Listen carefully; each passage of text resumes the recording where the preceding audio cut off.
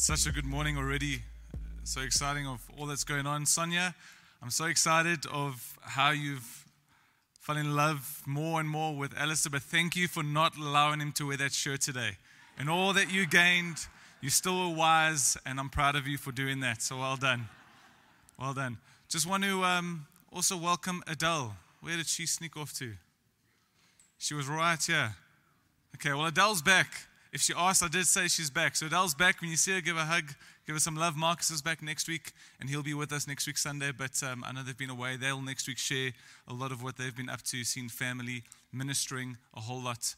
And it's good just to see how that COVID's settling down, that we still are able to be apostolic. Please, do listen out to those trips. I know Barry's got a couple of trips to Lesotho being planned. Those are great trips over a weekend. It's a 4-hour drive, and there's great communities that are blessed by what you have to give. And so fantastic. So I'm going to ask if you can turn your Bibles to the book of Acts, chapter 9. Work your way to verse 26. Just a reminder that we've been working quite a bit through the book of Acts. We're continuing with the book of Acts. We're going to continue for the foreseeable future working through the book of Acts. Just a quick reminder of where we are. We see right in the beginning, the church is birthed. The church begins. And we see men and women have this gospel message, the message that Jesus is the Son of God.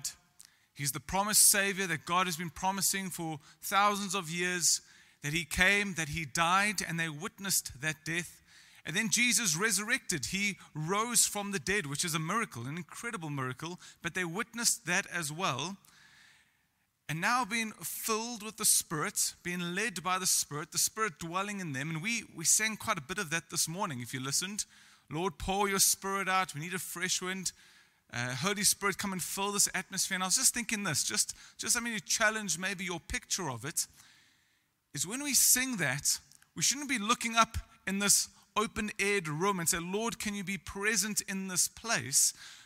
Because the gospel says this, that when you and I come to salvation, the Spirit says, I'm going to dwell within you. He lives inside of us. He makes us a home. We become a holy temple, and the Spirit says, I want to live inside of you. So when we sing in Lord, would you come? Don't look around the room for Him, but say, Lord, in the pits of where my soul and my spirit is, there you are too. Can you actually make me be far more aware of your presence than perhaps I am right now?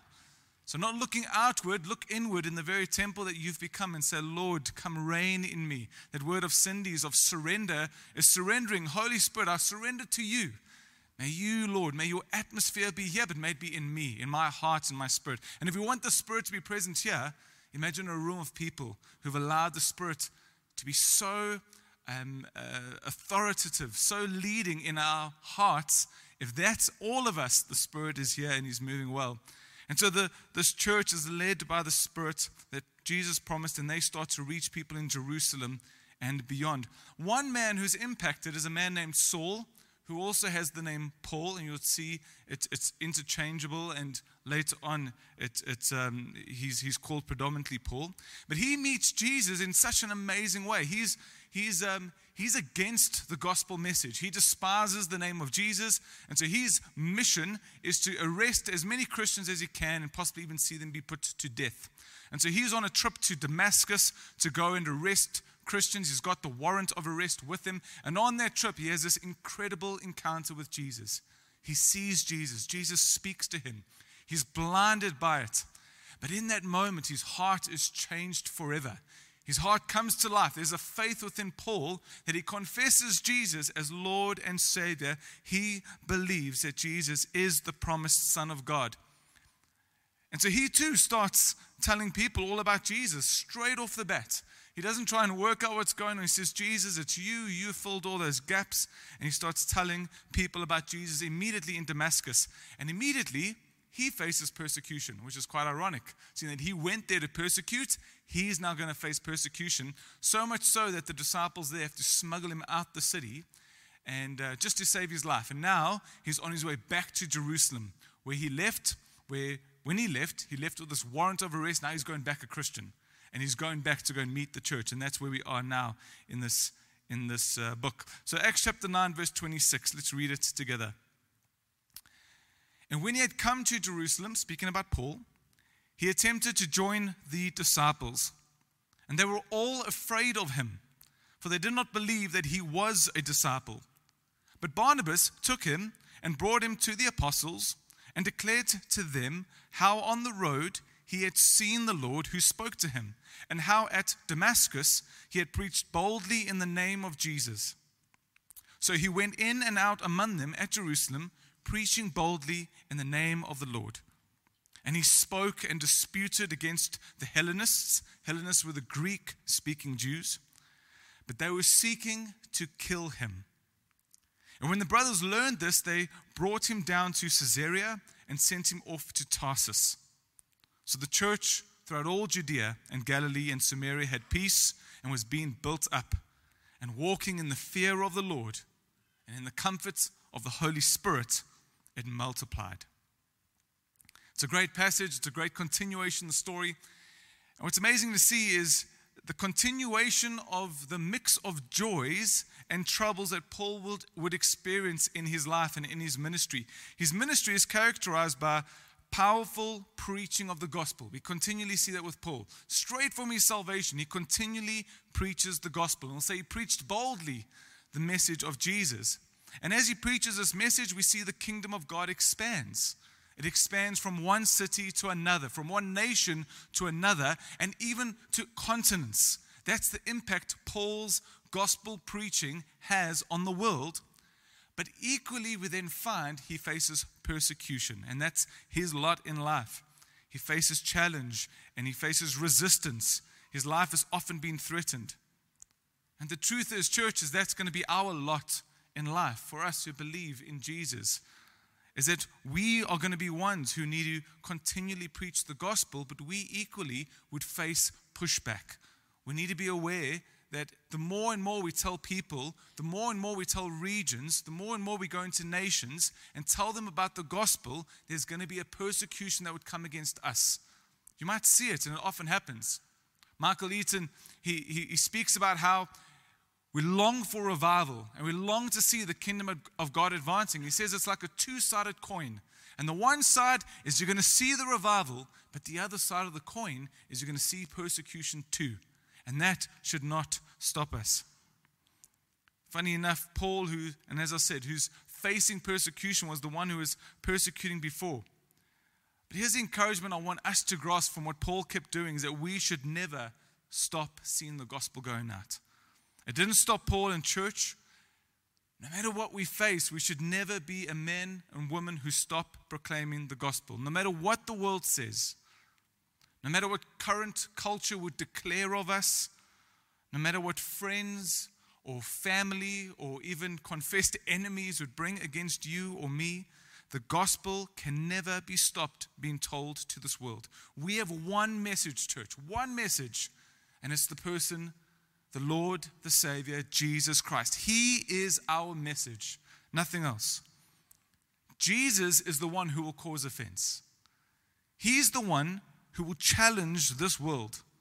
Jesus will be the one who will be a light that will shine into the darkest of places in this world, and many people will despise that. Many systems will despise it. Even governments will despise it. And it's happened. For the 2,000 years that this gospel message has existed, being proclaimed that Jesus is the Lord and Savior, look at the history of the church. Look how many times nations and governments and people have tried to destroy the Bible, have tried to destroy the church or the gospel, but they never, ever can.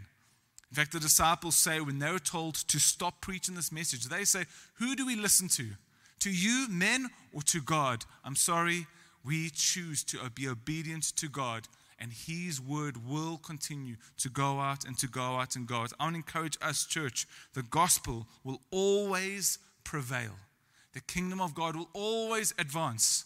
And so us, we don't stop. We don't shrink back. We don't change the message. Don't stop telling people about Jesus just because they're offended by Him. Tell them about Him. Because what this world needs above all else is this person, Jesus. You and I, we need a person, Jesus. That's who we need. And our lives will fall into life and into hope and into joy. Tell the world about Jesus. Paul does this. Notice then that when he comes back to Jerusalem, the church is fearful of him. They're afraid of him. So either they didn't hear about Paul's salvation, or they don't believe that Paul could be saved. I don't know if you've ever had that with certain people. You think you could never be saved. Those are great days when you see someone walk into church and you never thought that person would ever walk into church and they've come to know Jesus. But they stay away from him, and sadly that can easily happen to many new believers. I don't know if there's anyone in the room, you might feel a bit like this. Perhaps you're new to the faith. Perhaps you've recently believed in Jesus as your Lord and Savior, and you might feel a little bit lost in what you need to do. You might know you need to be in church. Perhaps you find yourself here, but you know, I need to be here. I need to be amongst other Christians. I need to learn. I need to grow. I need help. How do I live this life? You know that something is happening in the depths of your heart, and you don't exactly know how to explain it, but you find yourself here, and you might feel a bit lost. You might feel a little bit outside. I remember when I first came here to this church, and I was a little bit lost because I grew up in a very traditional church, and God let me be there for a number of years. And then he said clearly, Greg, you need to leave and you need to go find a new church. And the one that I tried wasn't good, it wasn't great. Not because of who they were, just because of things that they would, it was different. And I found myself here because I'd heard of this church, and I tried my best to sneak in here, and I snuck around the back. You would never believe this. I had a big curly afro. That's another story for another day. But I snuck in around the back, and I sat right around there where you guys are. Except it was very different back then. Our deaf community sat over there, and I tried to blend in really well, but I sat with the deaf community not knowing that was the case. And they were warm, and they were loving towards me, and the youth sat here, and somebody said, you know the youth sits there, don't you? It's like, yeah, I know that. But I was lost. I was so unsure. I was needing a home. I was needing a place to grow as a Christian.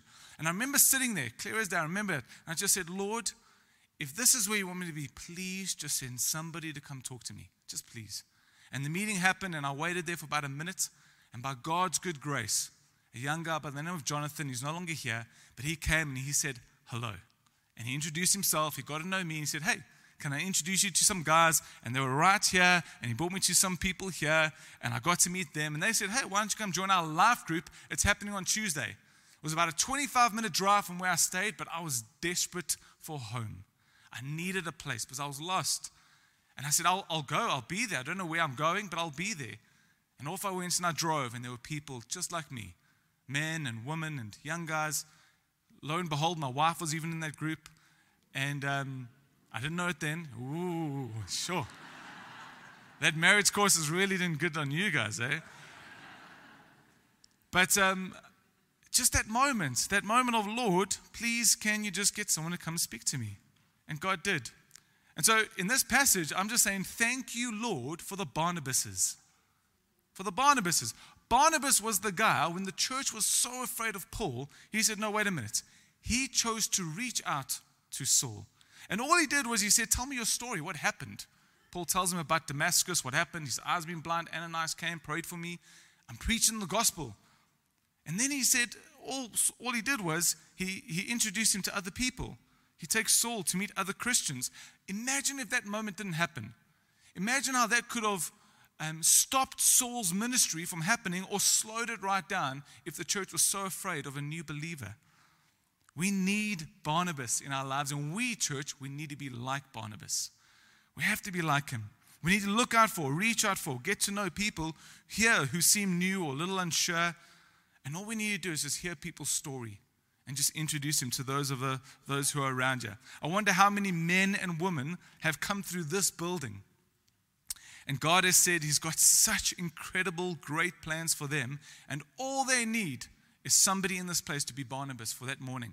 Perhaps this morning you might feel the way I felt. And you're saying, Lord, please send a Barnabas my way. Well, here's the good news. We've got a whole lot of Barnabases who are going to go to the lounge. And they're going to say, you come find us. We'll be there. We might not know where you are. But you go to the lounge. You can meet them.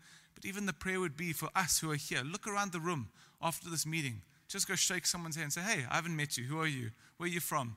Tell me your story. And that could set someone's ministry. That could set someone's call. That could change someone's life like it did for Paul. And so we trust God for the Barnabases in our lives. And we trust that, Lord, you'd use us to be like Barnabas. We then see Paul continues to preach the gospel even there in Jerusalem. And it's amazing how his once colleagues, his comrades, possibly his friends, have now turned their back on him.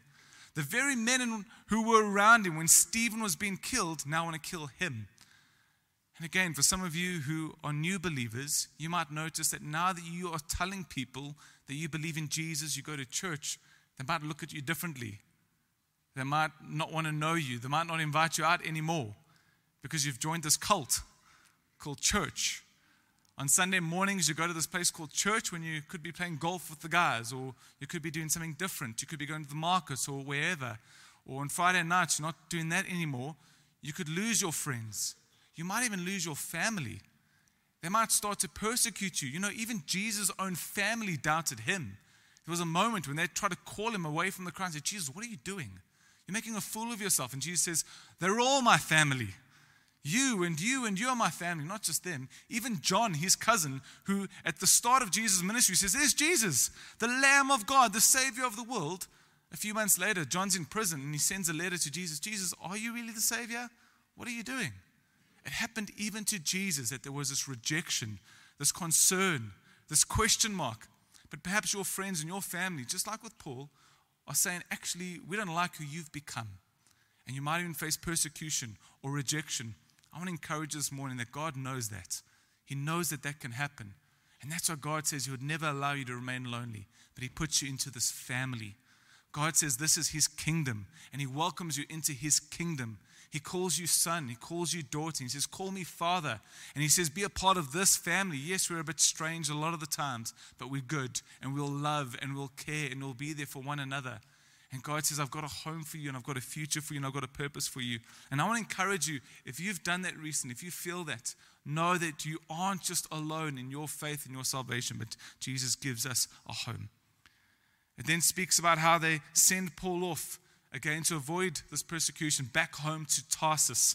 And he spends about 8 to 10 years there. And we don't know too many details of what happened to Paul there, but we can assume a few things. We can assume Paul continued to preach the gospel, because he did that from the beginning. We can assume that he potentially kept working out this gospel. Paul would have known the Old Testament really well. He would have known the prophecies, the promises of the Messiah. He would have had a hope for the Messiah. So possibly in those 8 to 10 years, he said, okay, Jesus, show me. Show me where you are in this Old Testament. Show me about the prophets. And it would have just clicked and clicked and clicked. Oh, that's about you. And that's about you. Oh, and you're the lamb at the Passover. Oh, and you're the one who's promised here. And in the Psalms, it's talking about you, Jesus.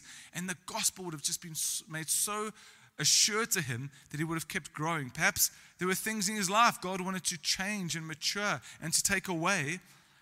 But what's great about this is it almost seems like a quieter season for Paul, where God was preparing him for something more. And I want to encourage some of you this morning. Have you ever felt that you've been in a quieter season in life? Where perhaps you're wondering, like, Lord, I don't feel like I'm taking as much ground as I should. Or I don't feel like I'm changing the world the way I should. Lord, it feels a bit slow. I feel like I should be doing far more, but God's got you where He wants you to be. God got Paul where He wanted to be. Again, I think about my life as an example. Growing up in a very traditional church where maybe all that I learned there wasn't the best for me, but it wasn't a waste of time. I met Jesus there.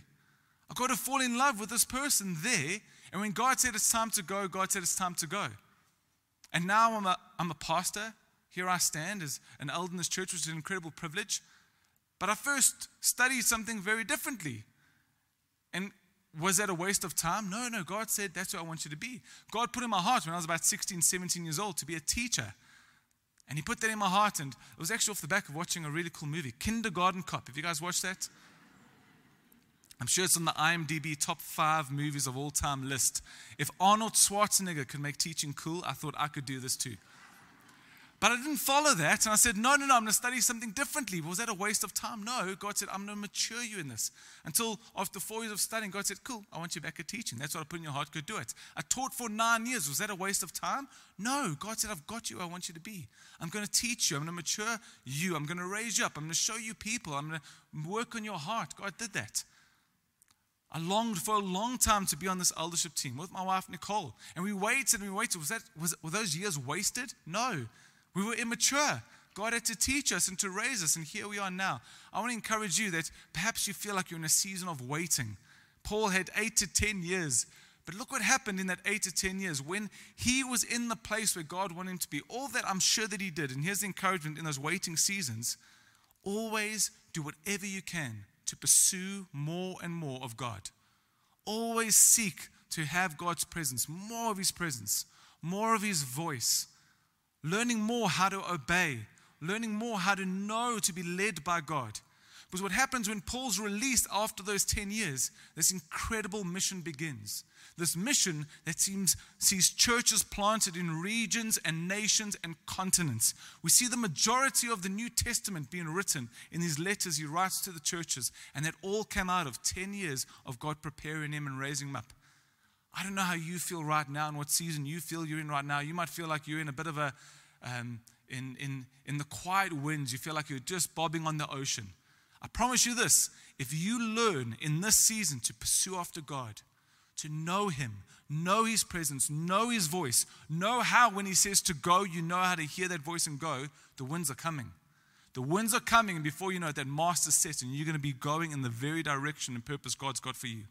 Enjoy these quieter moments.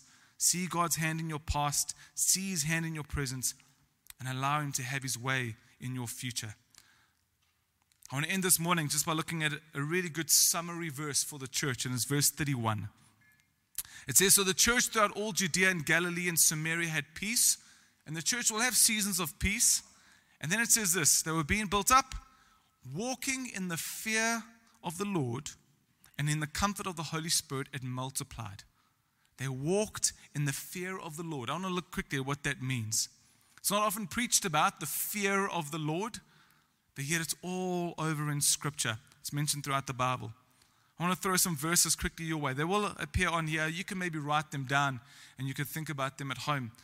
But look at these verses as we unpack this idea of the fear of the Lord. Proverbs 28:14 says, "Blessed is the one who fears the Lord always." Blessed are you. Happy are you if you fear the Lord always. Philippians 2 verse 12 to 13. "Work out your own salvation with fear and trembling, for it's God who works in you both to will and to work for his good pleasure." Even in your salvation, day after day after day, keep working this thing out with a fear and a trembling. Nehemiah 1:11 says, "O Lord, let your ear be attentive to the prayer of your servant and to the prayer of your servants who delight to fear your name." There's a delight in fearing God. There's a joy in fearing God. I want to break it down this morning to two types of fears that we could have. And both of these fears are all determined by our relationship with Jesus. If we find ourselves outside of Jesus, meaning we do not know him as Lord and as Savior, we have not accepted his grace, we've not accepted his salvation, we don't have salvation, there is a real fear of God that you need to have. You are going to fear God's authority. You are going to fear God's wrath. We hardly talk about God's wrath, but it's there in the Bible. God has wrath.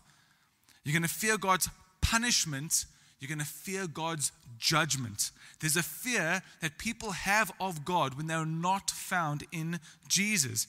Jesus speaks about, if you do not have me, there'll come a day, there'll be weeping and gnashing of teeth. That's a fearful picture. And Jesus says, without me, that is something to fear. I think about in the Old Testament when the nations heard that this nation of Israel is coming their way and they hear of their God and what their God did in Jericho and what their God did to the Philistines and what their God did there was this fear of the God who was coming to them. And they could have chosen to follow God, but they said, no, we've got our own gods, but we fear that God. I think about in the book of Acts when Peter preaches the gospel about how you persecuted Jesus and that men and women were cut to the heart. There was this fear and they said, how do we respond? What do we do? Well, choose Jesus. Be in him. Don't be outside of him. There's a different fear there. Even the demons display their fear of the might of God, the punishment of God. When they see Jesus coming, they say, Jesus, are you persecuting us now? Has the time come now? We know you are the Son of God. Please don't don't punish us now. Rather send us to those pigs for the time being.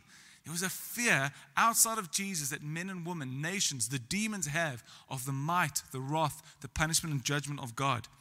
But here's the different fear. It's when we find ourselves in Jesus. When we are saved in Him, there's still a fear that we have, but it changes. In Isaiah 11, 1 verse 2, it says, there shall come forth a shoot from the stump of Jesse. A branch from his root shall bear fruit, and the Spirit of the Lord will rest upon him. This is speaking about Jesus. The Spirit of wisdom and understanding, the Spirit of counsel and might, the Spirit of knowledge and the fear of the Lord. Speaking of Jesus, it says how even Jesus would have this sense of a fear towards the Father, but it's different. It's a sense of obedience. It's a sense of honor. Jesus says, I will do what the Father does. I will say what the Father says. Even Jesus will have this awe and respect for His Father. Deuteronomy 10 verse 12 to 13 says, and now Israel, what does the Lord your God require of you? But to fear the Lord, your God, walk in all His ways, love Him, serve the Lord your God with all your heart, with all your soul. Keep the commandments, the statutes of the Lord, and which I am commanding you today for your good. This is how we ought to live with the fear of God. In a place in Christ, we are to have this fear of God. The context becomes so key when it uses this word fear. The fear that you and I are to live with is a sense of awe, a sense of reverence, a sense of wonder and worship toward God. That is the fear that this context is talking about. When we are in Jesus Christ, we walk with a fear of God. It's an awe, a reverence, a humility before Him. I think of John. John's a great picture of it. John the disciple. There's a picture of John at the Last Supper where he's so close to Jesus, he rests his head upon his chest. But that same John, writing about this vision he has, this revelation mentioned in the book of Revelation, he sees Jesus again, the same Jesus, he rested his head upon his chest and he drops down as though dead.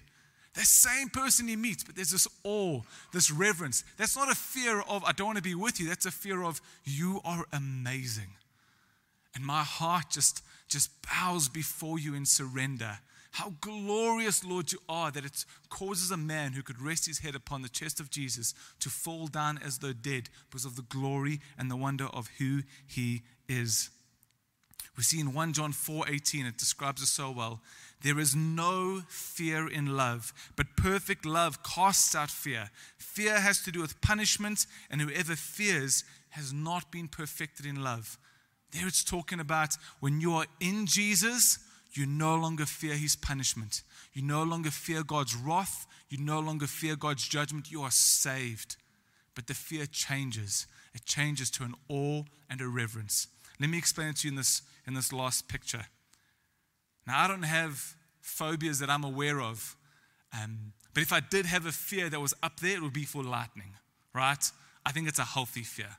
I don't know if any of you like to play with lightning. That doesn't look fun for me at all. But I have a fear of like thunderstorms, right? If there was a thunderstorm outside and I had to run to my car, there's a Chris Tomlin song that we used to sing. And there's a line that says, you tell every lightning bolt where it should go. I sing that every time I need to go outside when there's a thunderstorm. Because I'm like, Lord, I'm pretty sure you're not asking it to land on me, but I would run. Lord, you cause every lightning bolt where it should go. And I get to the car. I live today to tell that story. But if I'm outside of safety, if I'm outside of a building, I'm petrified. Because a lightning storm is dangerous. It could take my life like that. It is powerful. There's an authority in it. It's booming and it's loud and I'm fearful of it. But there's a difference. When I'm inside a safe place, when I'm in this building or if I'm at home, I love thunderstorms. You'll find me sitting by the window just in awe and wonder of the booming lights across the sky, the orchestra of thunder that's just booming up into the sky. The strikes that come down are just picturesque. I love watching a thunderstorm. I love watching lightning when I'm in a safe place. And that's exactly how it is with us before God. When we are not in Christ, we are to fear. Because there's an authority, a power that could harm us if we're not in a safe place. But when we come in Christ, that same thunderstorm changes, that we look at it now with an awe and a reverence and a wonder. says here that the church walked in the fear of the Lord. They weren't afraid to be with God. They walked with a reverence to God, an honor to God. Their lives belonged to Him now. There was no one greater that they could ever follow. When they thought of God, their thought was grand and glorious, and that caused how they would walk and live their days. And they could approach God. The encouragement is to run away from that fear into a new fear. And it's all about being found in Jesus. And then lastly, it says they walked in the comfort of the Holy Spirit. In the midst of difficulties, in the midst of persecution, they found comfort from who? The one who Jesus promised would give them comfort. And it's all over the book of Acts. You see, straight from the beginning, at the day of Pentecost, it says the disciples were full of the Spirit. Peter, full of the Spirit, stands up and proclaims the gospel. It says, call 7 of you who could serve, but they must be full of the Spirit. It speaks about Stephen before he's killed. Stephen, full of the Spirit, speaks to the leaders. It speaks about Philip, full of the Spirit, meets this eunuch on the road. Paul, full of the Spirit. The church, full of the Spirit. We are to be a church who walks in the fear of the Lord, in an awe and a reverence and a grandeur of who He is. And we are to be a church who walks with the Spirit, full of the Spirit, comforted by Him in our most times of need, needing Him to lead us to the great things that He's called us to. What's the result, church? Multiplication and growth. There is life in that place. So this is still for us, that we walk in this. We have this relationship with God and we live in the fear of God and the comfort of the Spirit. So I'm going to ask, could you stand as we close this meeting? I want to pray for us. It's a wonderful encouragement here through Barnabas, through Paul, through the church and how they are. And the challenge for us is that we would, in this week, bring our hearts before God. I'm going to ask if you're happy to, you could bow your head or close your eyes if you'd like. Just maybe for you to ponder for yourself, Lord, what do I take home from today? What do I take home from people being welcomed in? Or what do I take home from us singing? What do I take home from that incredible report back of Tanzania? What do I take back, Lord, from your word that's here? But I want to pray for anybody here this morning that perhaps you are fearful of God with the wrong fear. Perhaps you're like, Greg, I'm still fearful of God's wrath, judgment, and punishment because I'm not in Jesus. You're right. You're absolutely right to fear God's judgment because the promise is that that judgment will come. But salvation is promised too. And this morning you might say, Greg, I want to be found in Christ, that I could be in awe and wonder of Him. All I'm going to ask you to do is, if that's you, I'd love to pray with you this morning. And I'm going to ask as guys have bowed their heads, as eyes are closed, not to embarrass you, because you should never be embarrassed. This is the most important decision of your life, that you would just simply raise your hand and I could pray with you.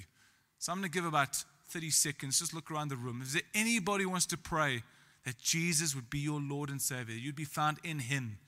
That you'd have a different fear of who God is. Just raise your hand and I'd pray with you.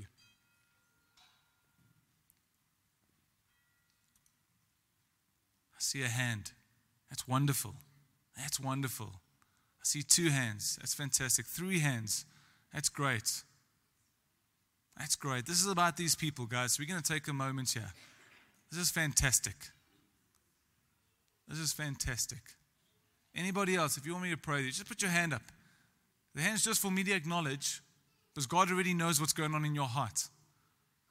I'm going to pray for you. And as I'm praying for those guys with their hands up, my prayer is not going to do too much in your lives, but it's what you say to God now. You're asking God that He would take you in. That you would declare that you can't do this alone. So Lord, we thank you for these hands that are raised this morning. They're all to you, Jesus. Lord, I pray that you would save them as you promise you will, as you love to do. That's why you died on the cross. That's what we sang about this morning, Lord. And Lord, those hands that are raised, Lord Jesus, I pray that you would take them into your counsel, into your presence, into your comfort. Save them, Lord.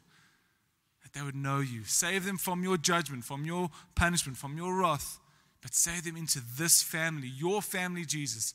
I pray this morning they would declare you as their King, as their Lord, and as their Savior. What a mighty miracle that is, Lord. Thank you, Jesus.